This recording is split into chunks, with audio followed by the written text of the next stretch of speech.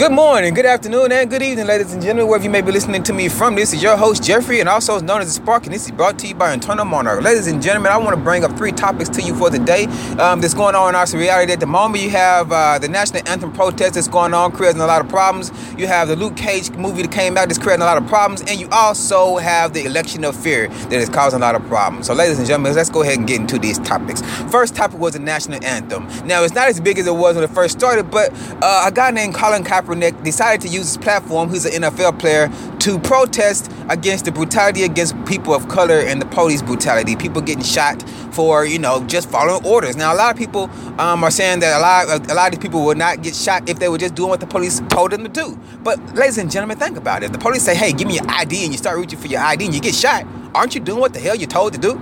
If a police say, hey, put your hand on top of the car, and you start putting your hand on top of the car and you get tased, and then immediately you get shot, what you're doing, you're supposed to be doing. Ladies and gentlemen, so the story does not add up. Let's leave it alone right now. So a lot of people just don't like the fact that you are not standing up to honor the flag, the national anthem that was created by a guy named, what was his damn name? I don't know. His last name, Francis Scott Key. That's his name.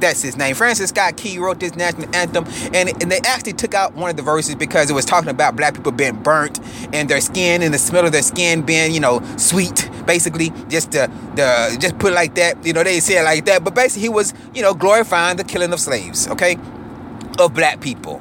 And so I would have to ask you, ladies and gentlemen out there, if you feel that black people should feel honored to sing a song that was created by the man who do not like black people, and he actually put it in the song, but they took it out to kind of hide that fact. If you feel that way, do you also feel that police officers should be driving around on their duty and their shift listening to that song by niggas with attitude, NWA, basically called "Fuck the Police"? Should the police officers go around with that song? I mean, it is a disrespectful song to the police, but hey, it's a true song for the people in the community, right? All right, then. So if you don't feel that way, don't feel the same way. Just let these people have their voice. Let the argument be heard. Don't worry about what they're protesting. That's not the point.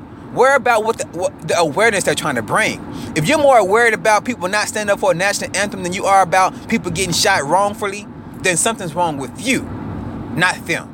Moving on to the next story, ladies and gentlemen. You have Luke Cage. It's a new TV series came out on Netflix called Luke Cage, in which a lot of people, European people, are just not happy with because they're saying it's too black. There's not enough white people in the show, and they don't like the image that it's pushing out. It's a positive image. I mean, other than the fact the man's getting shot all the damn time, it's a positive image because it's a strong black band.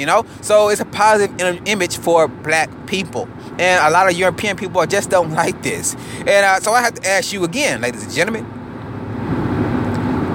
what about all these other Marvel art TV shows? Spider-Man. Not enough black people in Spider-Man, ladies and gentlemen. Where are the black people in Spider-Man? I feel offended. I don't see people to represent me in Spider-Man. Spider-Man is racist.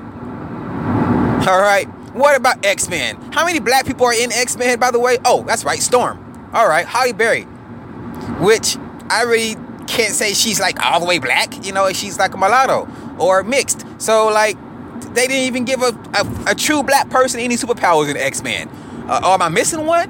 I don't really watch a lot of X-Men, so I might be missing one. So if I am, maybe you can share that with me. But if not, ladies and gentlemen, how about something else? Let's get out of comics and let's talk about other stuff. You saying that Luke Cage is too black. There's not enough white people in it. Well, have you watched any of the Egyptian movies where there's no black people in them? Egyptian movies where it's based in Africa, ladies and gentlemen. Like, I feel offended. There's nobody in the Jesus story that represents me.